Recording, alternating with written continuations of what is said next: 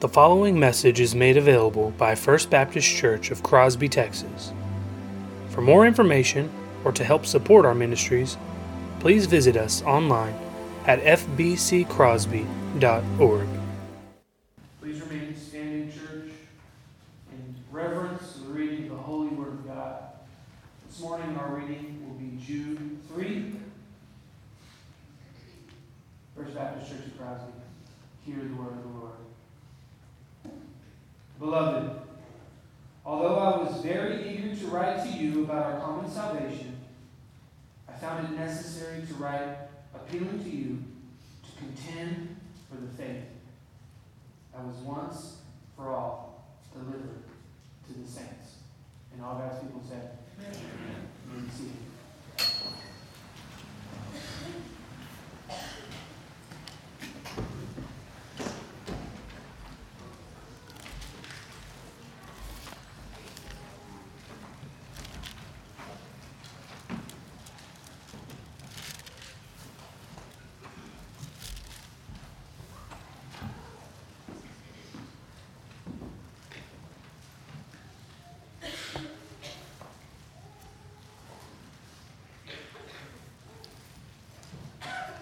Let's ask God's help.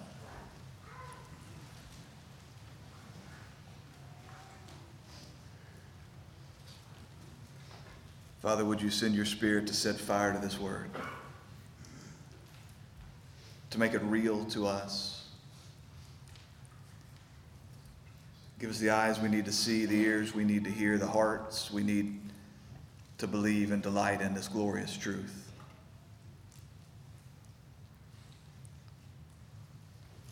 Father, speak. Your servants anxiously wait to hear what you have to say. It's in Jesus' name we ask it. Amen. I'm going to return to your feet, please, one more time. We continue working verse by verse through Paul's letter to the Ephesians. We remain in chapter 4, reading together verse 1 through 6. This is the holy, inspired, inerrant, infallible, sufficient, authoritative Word of God. We must receive it as such. I, therefore, a prisoner for the Lord, urge you to walk in a manner worthy of the calling to which you have been called, with all humility and gentleness, with patience, bearing with one another in love, eager to maintain the unity of the Spirit and the bond of peace. There is one body, one Spirit, just as you were called to the one hope that belongs to your call, one Lord, one faith, one baptism, one God and Father of all, who is over all, and through all, and in all. And all God's people said, Amen. You may be seated. So, as you are surely aware by now, we have come to this section of Paul's letter where he draws our attention to 7 ones. And as the verse markers indicate for us, they've been divided up, these 7 ones, into 2 separate groups of 3, and then one all alone. And we have really come to realize how each one of these statements reveals something to us about one person in the Godhead. We have one body, one Spirit, that is the Holy Spirit, one hope. We have one Lord, and Christ Jesus is that Lord, one faith, one baptism. We have one God and Father of all, who is over all and through all and in all. So as I've been reciting to you week after week, what we're seeing here in verses 4 through 6, each one of these verses, they tell us something about how the triune God relates to the church. It goes beyond this to tell us something about what that relationship does to bring us into this unity that we're meant to enjoy, this oneness that is ours. So last Sunday, we considered together verse 5, how the true church is unified in our one Lord, the most fundamental of Christian confessions. We confess with our mouth that Jesus is Lord. Believe in our heart that God has raised him from the dead, then we will be saved. We recognize that we are a people who have been redeemed and ransomed, called together out of the world and united together under this one banner that belongs to our one Lord. Now, to be clear, Christ Jesus is not just Lord of the church. He is Lord over the entire cosmos. all authority in heaven and earth, is what he said. We've been commanded by God not only to bow in submission to this one who is Lord, but to say among the nations, the Lord reigns. We're in a particularly beautiful section of the Psalms right now. As we look through, working from Psalm 93, we will eventually come to Psalm 99. And the overarching theme is that right there. The Lord reigns. He doesn't just reign in your heart. He doesn't just reign in the church. There is not one square inch of the entire cosmos over which Christ Jesus our Lord does not reign. But the question that we have to ask ourselves is those who claim the name of Christ, those who bear the name of Christian, the question that we have to ask ourselves is those who confess joyfully Jesus Christ is Lord. The challenge that I issued to you last Sunday evening was this. When was the last time that you had some particular desire? The last time that your will was for X. But then you came to the Holy Scriptures, you realized that Christ Jesus' will was something altogether different, and you simply submitted to him. You've got to realize that you are not honoring Christ as Lord, nor are you rightly submitting to him if you only yield your will to his whenever he happens to be going where you already wanted to go. And this is the case for so many professing believers. Almost everybody has a line. We just do. Those things which we have more often than not subconsciously, most often completely unbeknownst to ourselves, we have taken off the table and we have placed off limits to the hands of God. We have said this far and no further. We find ourselves like the Apostle Peter saying, "No, Lord, may it never be." Things like children and marriage and finance and career and recreation and romance and food and drink, any other good thing that God has given us.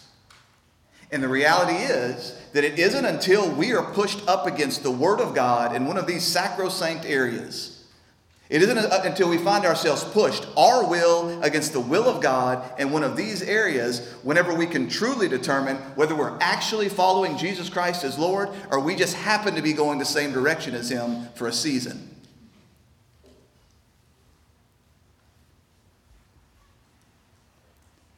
So the question again, when was the last time that you truly submitted to Christ, despite everything that your flesh wanted? I'm talking about in meaningful, significant, oftentimes ongoing. I'm talking about things that will affect the whole of your life, perhaps. When was the last time you found yourself like the man in Romans 7, where there was this pull in your heart between the flesh and the spirit, and yet you came to God's word, you saw what he demanded, and you joyfully and faithfully yielded your will to his?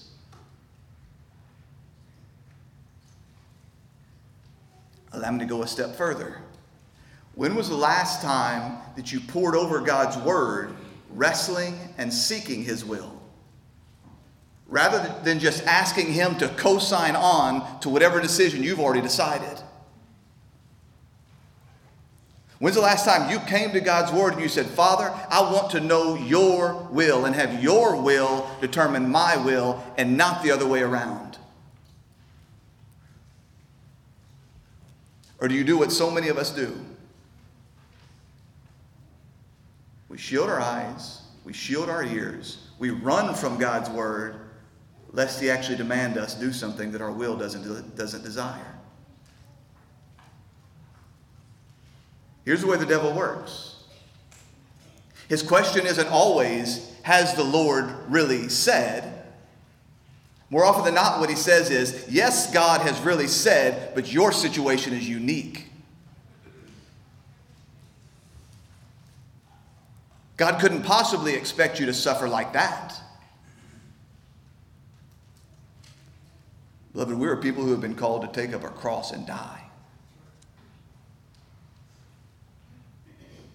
The Lord Jesus spoke these words, "Why do you call me Lord, Lord, and not do the things that I say?" to a people who would be tortured and die for the sake of the faith. And we look to him and say, "Oh no, God. You couldn't possibly call me to suffer like this. Why do you call me Lord, Lord, and not do the things that I tell you?" We as the church are the body of Christ. He is more than just our Savior. He is our head.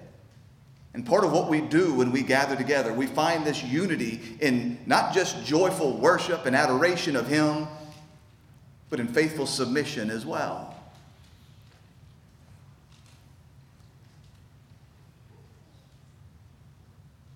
So I pray for our strength in this area. I don't stand before you as a man who has done any of this perfectly. Any of you that have walked with me for any season of life, you know. Some of you have walked into my office at times and found me writhing on the floor in agony, kicking my feet like a little baby, saying, "God, no." But beloved, there is more blessing than you could ever imagine in this obedience. Not only is he honored, not only is his name glorified, but we can trust that he is working all these for his good, that his will is your greatest good. That if you knew what he knew and actually believed what he believed, you would find it a joy to submit. So this morning, we move from that statement of one Lord to one faith. Now, before we consider what's being said here, we do well to ask another question of ourselves. When the Apostle Paul says here that there is, within the church, one faith, is he talking about our subjective faith? Or is he talking about the objective faith? We asked a question that was somewhat similar to this back in verse 4 when we talked about this one hope. We asked that evening when we came back together whether the Apostle Paul was referring to the object of our hope, that thing for which we hope, or he's talking about the subjective feeling, the joyful experience that we have here and now as we look forward in eager anticipation to the thing that he has promised. Because the word hope can work in both of these directions. There's an object of our hope, there's the thing in which we hope, and then there's the experience of that hope. The joy and the assurance and the confidence that we have as we walk through this life. The same question can be asked of this word, faith.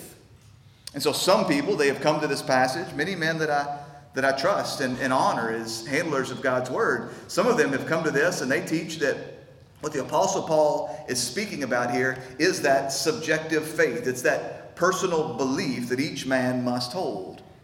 And we do see Paul making reference to faith in this way all throughout this letter.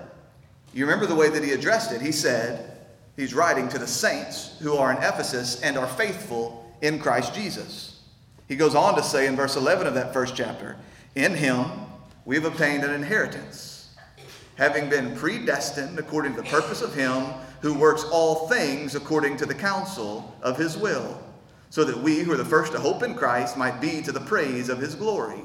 In him you also, when you heard the word of truth, the gospel of your salvation, and believed," that's just the verbal form of faith, "and believed in him. When you heard the word of truth, the gospel of your salvation, and believed in him, you were sealed with the promised Holy Spirit." That's a thing that a man experiences. That's his personal faith. He'll go on in verse 15 to say, "For this reason, because I've heard of your faith in the Lord Jesus and your love towards all the saints, I do not cease to give thanks for you, remembering you in my prayers." Verse 19, he talks about God's immeasurable greatness of his power towards us who believe. Chapter 3, verse 12, he says that in Christ Jesus our Lord, we have boldness and access with confidence through our faith in him. Verse 17 of chapter 3, Paul was praying that Christ might dwell in our hearts through faith. In each one of these, he is clearly focusing on something that belongs to us. He says, our faith, your faith, our faith. It's a thing that belongs to you. It's a personal belief. It's that trust that you have come to have in Christ Jesus. And so they teach that what the Apostle Paul is talking about here is faith, that necessary instrument of our justification. It's in chapter 2 that we read him saying that it is by grace that you've been saved through faith. And this, not your own doing, the gift of God, not a result of works, so that no one may boast. Faith, that gift to the Holy Spirit.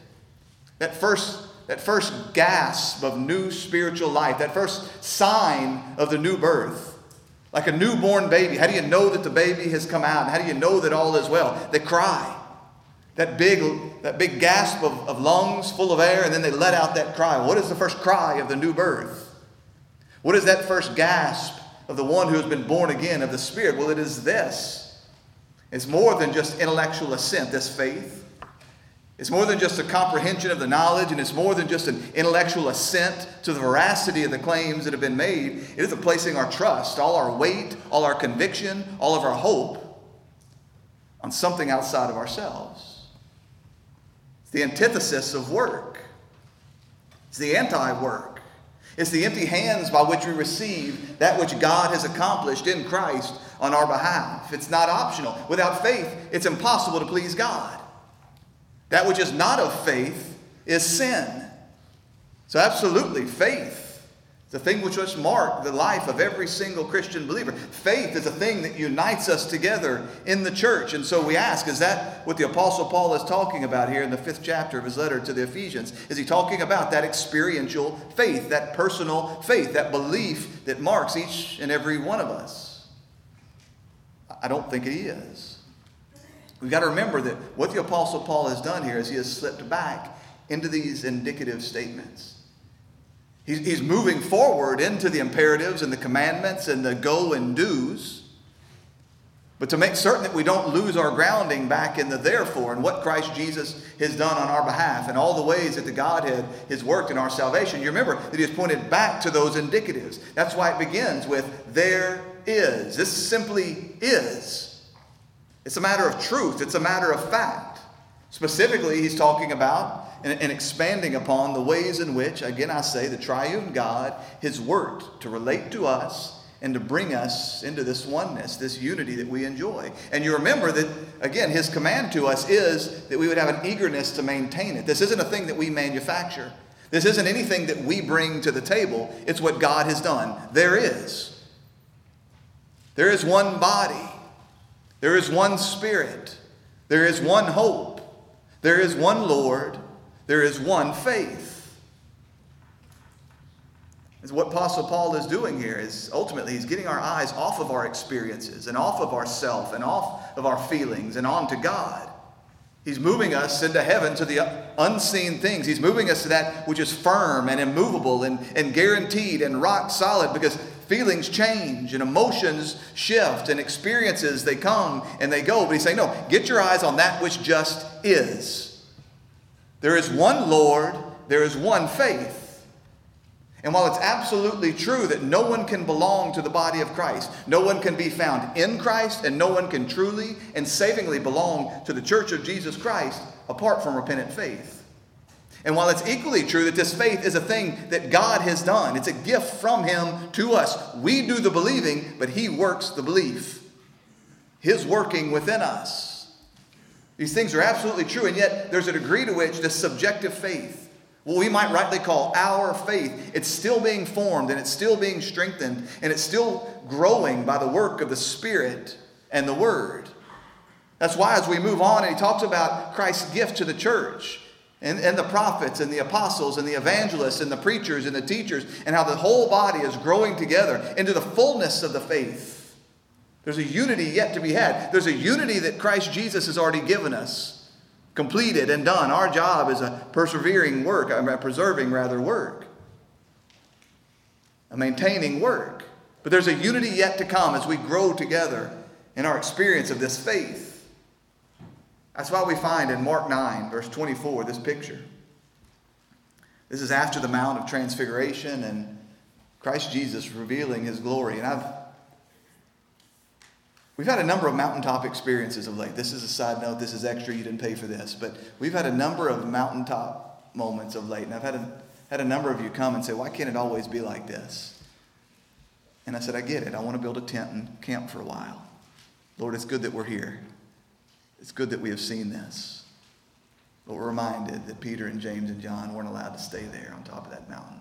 They had to come back down. And immediately when they came back down, they found ministry that was yet to be done. There was a man with a son who had an unclean spirit. He had been asking the disciples for help, and they were unable. to help the man. And you remember he cries out to Christ Jesus in faith that he could do exactly what was needing to be done in that moment. And you remember what the Father said there in Mark 9:24. He says, I believe, help my unbelief. You realize that our faith, it waxes and it wanes. There are times when we find ourselves with very little faith. Then there's times when we find ourselves with a little bit more faith. Even within the experience of this faith family, even at this moment right now, those of you that are here in this room, we find people that are all over the map with regards to their faith in this moment. You got people that for the first time in their life, they're considering the claims of Christ Jesus as Lord. For the very first time in their life, maybe they've recognized, I've always believed these things intellectually, but for the first time, I'm placing my weight upon them. I'm placing my hope and my faith upon them. And it's with trembling knees that they do this. They have got faith, but it's so new and it's so fresh. Then there's other people that have been walking with Christ Jesus as Lord for decades, and their faith is as robust and solid and strong as ever. Nothing can knock them off the line. They are just steadfast in their assurance, never wavering in their hope and their trust in Christ Jesus. And then there's others of you. You find yourself feeling like you're holding on by a thread. You know there's a thing called faith there, but you can hardly discern it. It's tiny and it's weak. And you know if left up to yourself, it's going to break and leave you damned forever. And it's not just that there are these three groups and that's where you're destined for the whole of your Christian life. More often than not, what happens is a man walks through all of these stages. There's those moments where your faith seems unshakable. I will never doubt and I will never waver. And I'm as sure can be that Christ Jesus is Lord and I am His and He is mine.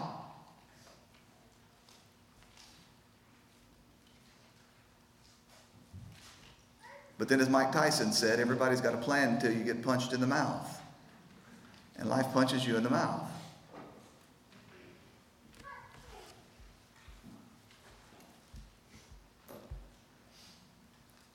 And again, believing faith, saving faith, repentant faith, it is of the same type for all Christians. It comes from the same place for all Christians.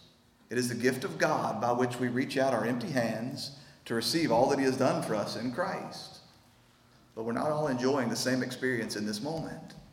That's why we praise God that during that very same encounter at the base of the Mount of Transfiguration, during that very same encounter with that man with the sick boy, the boy with the unclean spirit that needed His help, that very same moment in which His disciples could not do what Christ Jesus did, He looked to them in Matthew 17, verse 20, He says, "For truly I say to you, if you have faith like a grain of a mustard seed, you will say to this mountain, move from here to there, and it will move, and nothing will be impossible for you."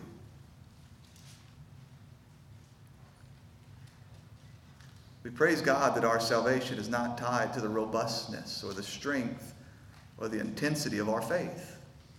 We praise God that our redemption and our salvation and our assurance is tied to the sufficiency of our Savior. And it's to Him that Paul is drawing our attention. That's why he has written the way that he does. Remember, I told you that what he's telling us in each of these verses is something about a way in which one of these persons of the Godhead is working in our redemption and bringing us into this unity. This is a thing which Christ Jesus is the source of. He is our one Lord, and it is in Him that we find our one faith. Paul's directing our attention to Christ Jesus and His finished work. That's where he wants our hearts settled, not in the experience of the moment. I've walked with so many of you because I myself have experienced those times when we find ourselves just absolutely neurotic trying to figure out, is my faith enough? Is my repentance sincere enough? And is my belief strong enough that I can be guaranteed that it's real? And I can be guaranteed that it's going to endure to the end? And the answer is only one and the same thing. No, you look to Christ Jesus. You look to your Lord. You ask yourself not, is my faith strong enough? You ask, is He sufficient enough? Do I not believe the words that he has said and the things that he has accomplished on my behalf? There is one faith. That is the object of our faith. That is the content or the body of truth that we believe. We see it spoken of this way in Acts chapter 6, verse 7. This is the early days of the church. We read that the word of God continued to increase, and the number of the disciples multiplied greatly in Jerusalem. And a great many of the priests became obedient to the faith. 1 Timothy 4:6. A good servant of Christ Jesus must be trained in the words of the faith and of the good doctrine that you have followed. And then the text that David read for us earlier in Jude 3, contend for the faith that was once and for all delivered to the saints. That's it. There is one faith. This doctrine of truth, the teaching of God that has been handed down once and for all to the saints. Those irreducible truths that a man must know and trust in and believe and place his hope upon if he's ever going to be saved. You see, the world and so many, even within the church, they place a great deal of value on something called faith and personal belief. You'll hear people say things like this, oh, so-and-so, he really is a man of faith. They'll come to you during times of tragedy or trial and say, you just got to have faith. But they so rarely slow down to ask, faith in what? And faith in who?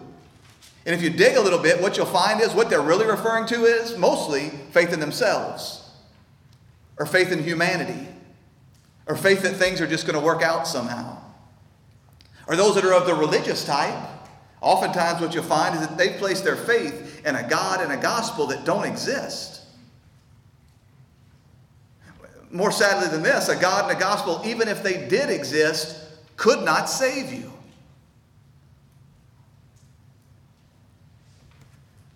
They have great value on this personal experience, this feeling called faith, but yet in the end they're people with zeal without knowledge. And the scripture warns us, this is not good. So Paul says there is one faith. That doctrine, that teaching, that truth that has been handed down from Christ Jesus through his apostles to all the saints. And there's great unity in this.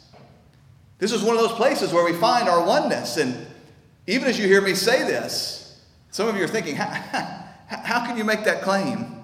How can you make the claim that the doctrine, that the truth that has been handed down to the church through the apostles, how can you claim that there's unity in this when you've got so many Protestant denominations? When you've got men all over that can't seem to agree on things that the scripture has something to say about. Things like baptism or the end times or the nature of God's providence with regards to the will and the lives of men.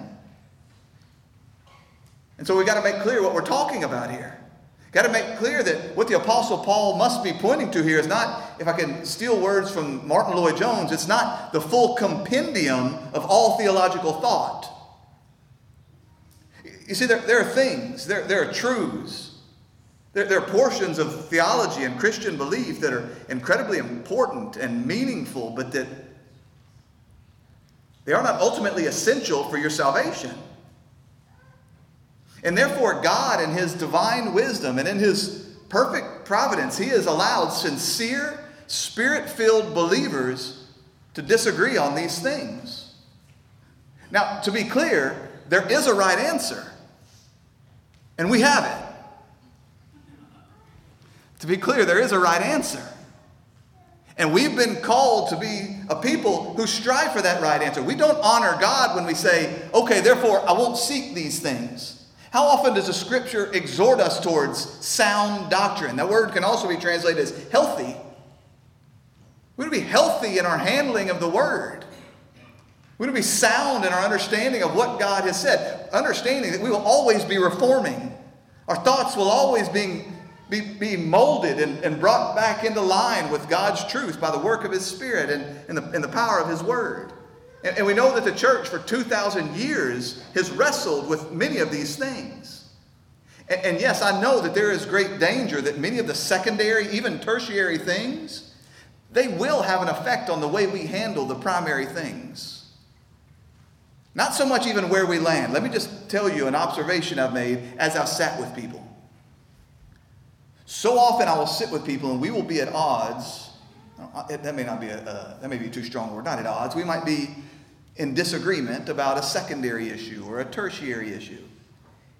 And while those things in and of themselves might not speak directly to the primary issues, that one faith that we hold, oftentimes the way in which they arrived at their conclusion with regards to those secondary and tertiary issues reveals an incredible weakness in their understanding of the primary issues and the way in which they handle God's word.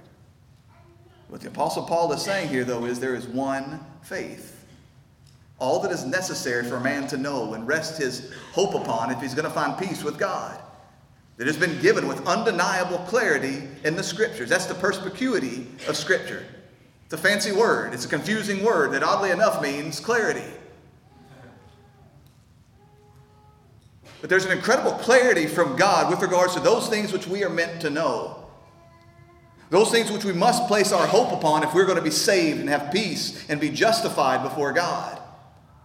The Baptist Confession says it like this: all things in Scripture are not alike plain in themselves, nor alike clear unto all. Yet those things which are necessary to be known, believed, and observed for salvation are so clearly propounded and opened in some place of Scripture or another, that not only the learned, but the unlearned in a due use of ordinary means may obtain to sufficient understanding of them. Psalm 119, 130 says, the unfolding of your words gives light. It imparts understanding to the simple. What does Paul take all that time to make clear in his first letter to the Corinthians? He says this word that we proclaim, we don't come in lofty speech. We don't come in worldly wisdom. And instead, what it's found to be is a stumbling block and a scandal and foolishness and folly to all the learned men. But to us who are being saved, it is the wisdom and power of God. So that we can say with absolute confidence that those who hear the gospel of Jesus Christ, those who hear this one faith and yet reject it, they don't do so for lack of clarity. And they don't do so for lack of intellectual capacity, but rather it's because of a hardness of heart. It is a moral and a spiritual blindness and inability. So we know, that's why we proclaim that the Holy Spirit must come and illuminate the eyes of the heart. If a man is ever going to believe these things as clear and as straightforward, and if I dare say it, simple as they are, we know that apart from the work of the Holy Spirit, no man will ever receive these things. And yet, with the work of the Holy Spirit, even a child can receive these things. Rest their faith upon it. And yet you must be encouraged. You must know without a shadow of a doubt that even if one single person, even if there's not a single person in the entire universe that believes these things, it will not diminish its truthfulness or its power one iota. You realize that even in a world full of men who have gouged out their own eyes, the sun still shines as brightly as ever. This is one faith, one truth, one doctrine, whether you believe it or not. Whether anyone believes it or not. So we do well to ask then, what is this one faith? What is this doctrine which a man must receive if he's going to truly and savingly belong to the church? What is this gospel that a man must absolutely know and embrace if he's going to be called truly Christian? What is the good news apart from which man will never be justified before God? Well, those of you that have been through our membership class, you know that it only takes me 6 hours to unfold this. Not because it's not simple, but because we're having to unlearn so much bad doctrine. And you realize that's my hope for our children. I don't want our kids to have to unlearn things that they've been taught. I want them to grow up to rightly divide the word of truth and rightly handle God's word and not believe these things just because mom and dad believe these things, but to believe these things because they're true and they have seen with the eyes of their heart that God has given them that these things are true. But we spend something like 6 hours gathered together during our membership class just going over the gospel. The good news of Christ Jesus, this one faith that is ours. And I'll tell you, those of you that have gone through the class, you can attest, while we're not standing and singing together, the reality is it very quickly turns from what might be called a training to what can rightly be called worship. It is worship as we bathe and bask in the glory of what God has done for us in Christ Jesus. But how can I succinctly tell you what is this one faith? That has been the concern of the church throughout all generations. That's why they write confessions and creeds. Now, confessions is a much more broad thing, covering some of those secondary and tertiary things, those denominational distinctives that might be true of us and not true for other Christians. But then there's the creeds. Those I believe statements that throughout the history of the church, men have gathered in a place like this, and they've just said, this is what we believe.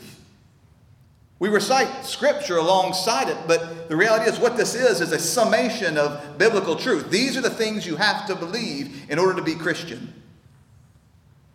These are the things that you must place your hope upon in order to be made right with God. These are the boundaries of orthodoxy. These are the limits beyond which, if you go, you'll find yourself in heresy. So if we're going to do this, we must begin where all things begin. We begin with God. It's where I begin in my class. I pray that's where you begin in your thoughts. Man finds himself in incredible danger whenever he starts with himself and tries to reason up to God. We must always begin with God. Not just any God. The God who has revealed himself in creation. The God who has revealed himself in our consciences. The God who has most clearly revealed himself in his word, Christ Jesus our Lord. And we see there that this God is a God who is glorious, infinite in all his glory. Isaiah 42:8, I am the Lord and that is my name. My glory I will give to no other. We begin with this infinitely glorious God. That is the weight and the sum and the majesty and the beauty of all that this God is as he has revealed it in creation itself. And we've got to particularly pay attention to the fact that this glorious God is a holy, holy, holy God. So holy, so pure, so other, so righteous, so just, so true, that those sinless seraphim would stand there around the throne, covering their face and covering their feet, knowing their own creatureliness before this holy, holy, holy God, and knowing that they cannot bear to look upon his immediate glory lest they melt in their creatureliness. He is a holy, holy, holy God of too pure eyes to even look upon sin. So infinitely holy that he cannot allow anything that is unclean to ever enter into his presence. Because all that is unclean and all that is not like him and all that falls short of his glory is an offense, an abomination, and a stench to him. So we begin with this glorious God who is utterly repulsed by all that is not holy.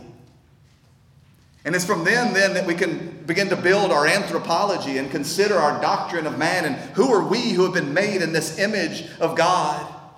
Knowing that we're surrounded by a world and even maybe our own hearts that cry out that man is mostly good deep down.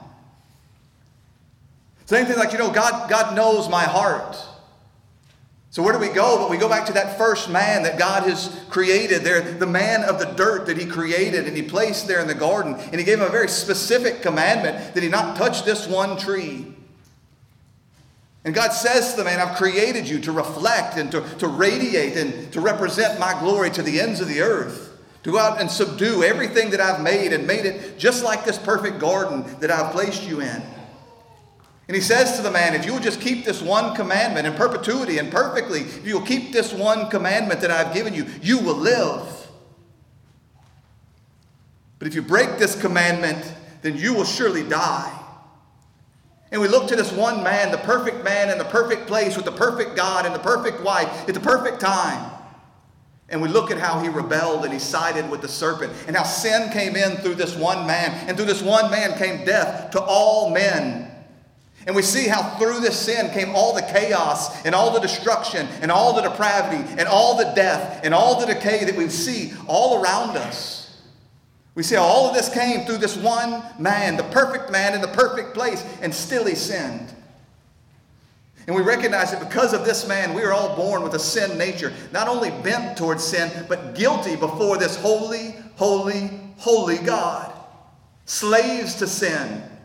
We want to say to one another, and we want to cry out to God, oh, surely he knows my heart. And he says through the prophet Jeremiah, I know your heart. It is deceitful and it is wicked.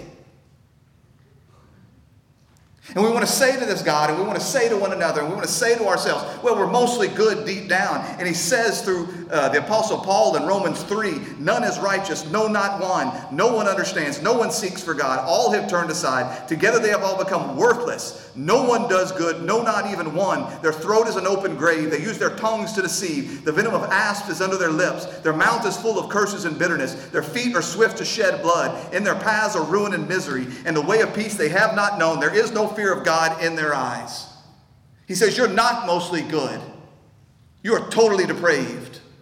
You are slaves to sin. You have sided with Satan. You cannot please me. You cannot know me. You cannot find any righteousness in yourself. Let me go beyond this and say that all your righteous deeds have become like filthy rags. Even the best thing you have ever done is a stench in my nostrils. It is despicable to me. It is an offense to me because I'm a holy, holy, holy God.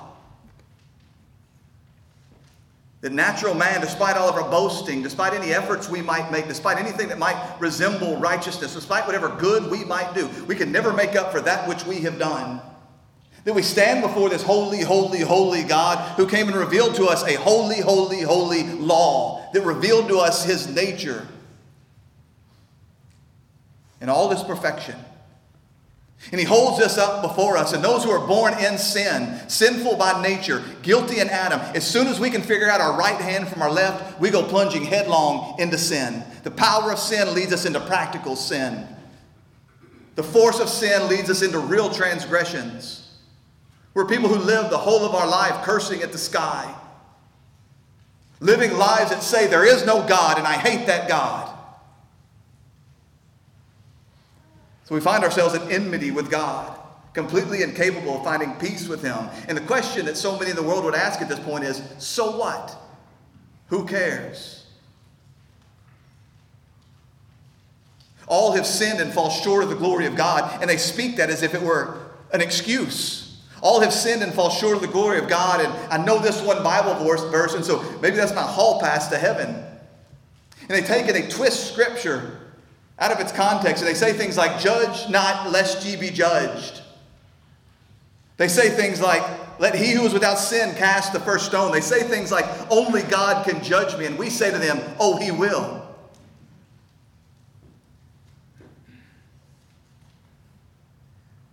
Because the Scripture has said very clearly, Acts 17, that the times of ignorance God overlooked. But now he commands all people everywhere to repent because he has fixed a day on which he will judge the world in righteousness. The worst thing for an unrighteous people is a God who comes and judges in righteousness. Because he cannot be bribed, and he cannot be convinced, and he cannot be tricked, and he cannot be deceived. Because he has fixed a day on which he will judge the world in righteousness by a man whom he has appointed.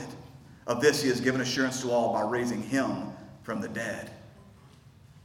Not only are we born in guilt, not only are we born sinful, but Scripture says that we store up for ourselves wrath upon wrath upon wrath. We take God's good gifts and we use them and we abuse them and we consume them while we blaspheme his name. We take his patience. It was meant to lead us to repentance. It was meant to draw us to him. We consume these good gifts that he has given us while never thanking him, while never honoring him, while never worshiping him. And therefore the wrath grows higher and higher and higher as we await this day of judgment. And pretty quickly you learn to realize that God is not some type of cosmic policeman. He's not some type of disinterested judge. But that in this law, because he was revealing himself, God is angry with sinners every day. This God is offended. And when that day comes, that punishment will not be handed out impersonally. It will be the wrath of God upon our souls. The wrath of God upon worthy sinners as we stand face to face with him. And that nothing will be hidden from his eyes on that day. As we read in Revelation 20, the books will be open and everything that a man has done in this life will be laid bare. Many of these things to ourselves for the first time. We will recognize the filthiness of our rags in that moment. We will recognize that we have done nothing that can earn anything before this holy, holy, holy God. The whole of our lives and our thoughts and our motives and all the rest laid bare before this God. There will be no hiding. There will be no excuses. There will be no complaining. There will be no backtalking. Every knee will bow and every tongue will confess that Jesus Christ is Lord. But we have no answer for the things that we have done in this life. Because again, he says there's none righteous, no, not one. So the question of the whole Bible, having comprehended this, is who then will ascend the holy mountain of the Lord? Who can stand before a God like this? How can unrighteous sinners stand before a holy, holy, holy God? If his plan is to come and make his dwelling place here with man, then who can be here? And Psalm 24 says it's only he who has clean hands and a pure heart. So pretty quickly what we come to realize is that we need a champion. We need a better representative because Adam failed. It's not enough just to be born in the flesh, in Adam, the man of the dirt. We must be born again in another man, a man that's come from heaven. Someone who's not only our champion and not only our representative, but a suitable substitute. Because the Scripture proclaims over and over and over again, without the shedding of blood, there is no forgiveness of sins. Even if we can live perfectly righteous lives from this point to our last, how do you deal with the debt?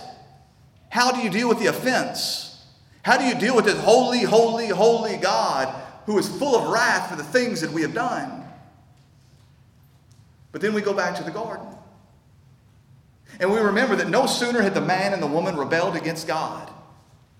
No sooner had God come in and spoken this curse that they had placed themselves under. But then in cursing the serpent himself, he promised that there would be a seed of the woman who would come and crush the head of this serpent. We're reminded that this holy, holy, holy God is loving and kind and merciful and gracious to wretches like us. He had promised the man that the wages of sin are death, and death did, in fact, enter into all creation through this man's sin. And yet God was there. Promise so incredible that the common mind cannot comprehend it, as he says, I will send forth the seed of the woman, and he will stomp the head of the serpent. And we know that this one who has been promised and this one who has come, he's none other than the God-man, come from heaven, conceived of the Holy Spirit, born of a virgin. Not coming through ordinary generation so that he himself might come and be called holy and pure and spotless. Not born with the guilt, not born with the sin nature that is common to all the rest of men. That he would be called holy, the God-man, fully God and fully man. This is why we can't have this unity. We can't have this oneness with the Mormons or with the Jehovah's Witness. Because we worship the God-man who has come, who according to the author of Hebrews has been tempted like us in every way, yet without sin. He wasn't just born sinless, he continued on in this sinless perfection. Spotless as a lamb, perfect and blemishless in all of his life, doing all that law and love demanded, never saying or speaking or thinking or being motivated by anything that was not done in perfect submission to the Father, fulfilling all righteousness. Everything that the first Adam failed to be, the second Adam came and he accomplished. Pleasing the Father at all times, and yet, according to 1 Corinthians 15, he died for our sins in accordance with the Scriptures. That he was buried. That on the third day he rose again in accordance with the Scriptures. That he is the suffering servant that we read about back in Isaiah 53. That God has laid upon him the iniquity of us all. As you work through these Scriptures, you begin to realize that God had taken everything that we deserved and everything that we had broken and everything that we had done in offense against him and laid it upon his own Son. The curse that Adam and Eve earned for us, the curse that we live under, the curse that we are aware of as we walk around and we see sickness and death and decay. He took that curse and he laid it upon his Son that he might redeem us from the curse of the law by becoming that curse for us, says Galatians 3. Suffering once for sins, the righteous for the unrighteous, as Peter says in 1 Peter 3. 1 Peter 2, he bore our sins in his body on the tree. To what end? Colossians 2 says, canceling the record of debt that stood against us with its legal demands, this he set aside by nailing it to the cross. He came not only to take the weight of our sin, he came not only to take the guilt that we deserve, he came not only to receive that curse upon himself, he came to appease his Father's wrath, as Romans 3 says, a propitiation for our sins against this holy, holy, holy God. He took that wrath. He took the cup of his Father's wrath. He drank it in full. He turned it upside down, and he declared to the world, "It is finished." And this holy, holy, holy God, in love and mercy and grace and goodness and kindness to undeserving people, the Scripture says it pleased him to crush his Son. The righteous for the unrighteous. And then to make clear that his death was enough. To make clear that he had in fact satisfied his Father's wrath. To make clear that the curse had been lifted from those who are in Christ Jesus. God raised him on the third day, loosing the pains of death, because it was not possible for him to be held by it. That when Christ Jesus walked out of the grave with our salvation held high, what he was making clear was, it is in fact finished. The spotless Lamb had laid down his life and satisfied the Father's wrath. He had been delivered up for our trespasses, but the Scripture says he was raised for our justification. 2 Corinthians 5 says it was for our sake that he was made sin who knew no sin, so that in him we might become the righteousness of God. And we begin to realize that not only has our sin been laid upon him, not only has he taken our curse upon him, not only has he drunk down his Father's wrath on our behalf, but all of his righteousness credited to us. Abraham believed God, and it was credited him as righteousness. That this is the only way man has ever and will ever be saved before this holy, holy, holy God, having no righteousness in his own, but having a foreign righteousness given to him from another.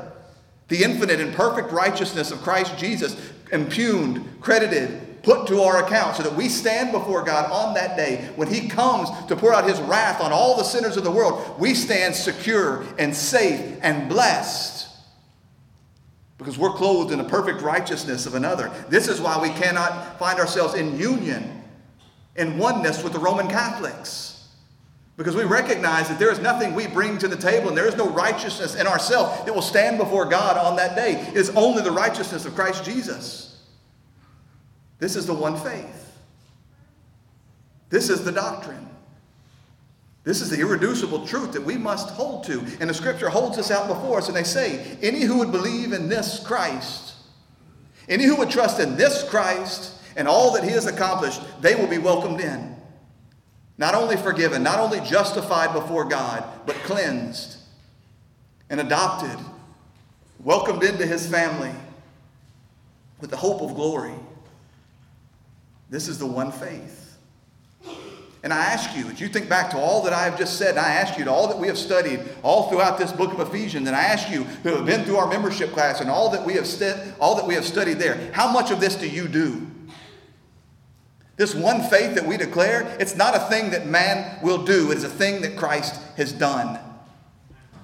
This one faith is a declaration of a thing, I say to you again, that is true whether you believe it or not. It is a done thing.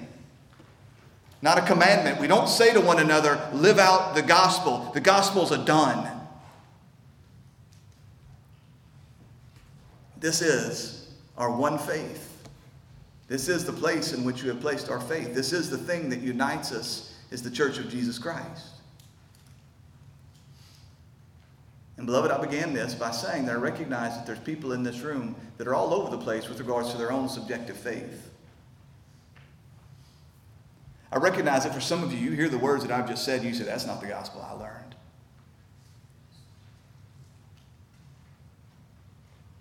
That's not the place in which I place my hope.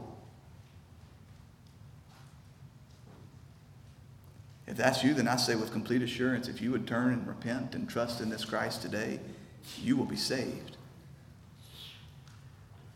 For those of you that already placed your faith in this Christ Jesus and everything that he has accomplished, then I say to you with absolute assurance, this same Christ who gave his life for you will persevere you to the end. So continue trusting in this truth, this one faith to the very end. Father, we love you and we thank you.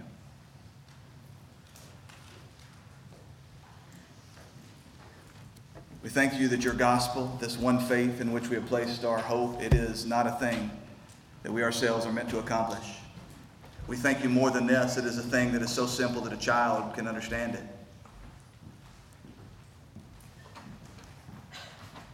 And Father, as heavy as the bad news is, as hard as it is for us to really wrestle with the reality that we ourselves had no righteousness to hold up before you. Father, we praise you for that reality and that revelation, because we know that it's only by it that we will be driven to Christ. So, Father, my deepest prayer this morning is that for any among us that have not yet placed their faith in this Christ and his accomplished work, that today would be the day you would send your Spirit to call them to life. Bring them to repentant faith. For all who have, Father, I pray that you help them to never believe they have outgrown this gospel. They continue to keep their eyes fixed on Christ and all that he has done. Father, we worship you in light of this good news. It's in Jesus' name we pray. Amen.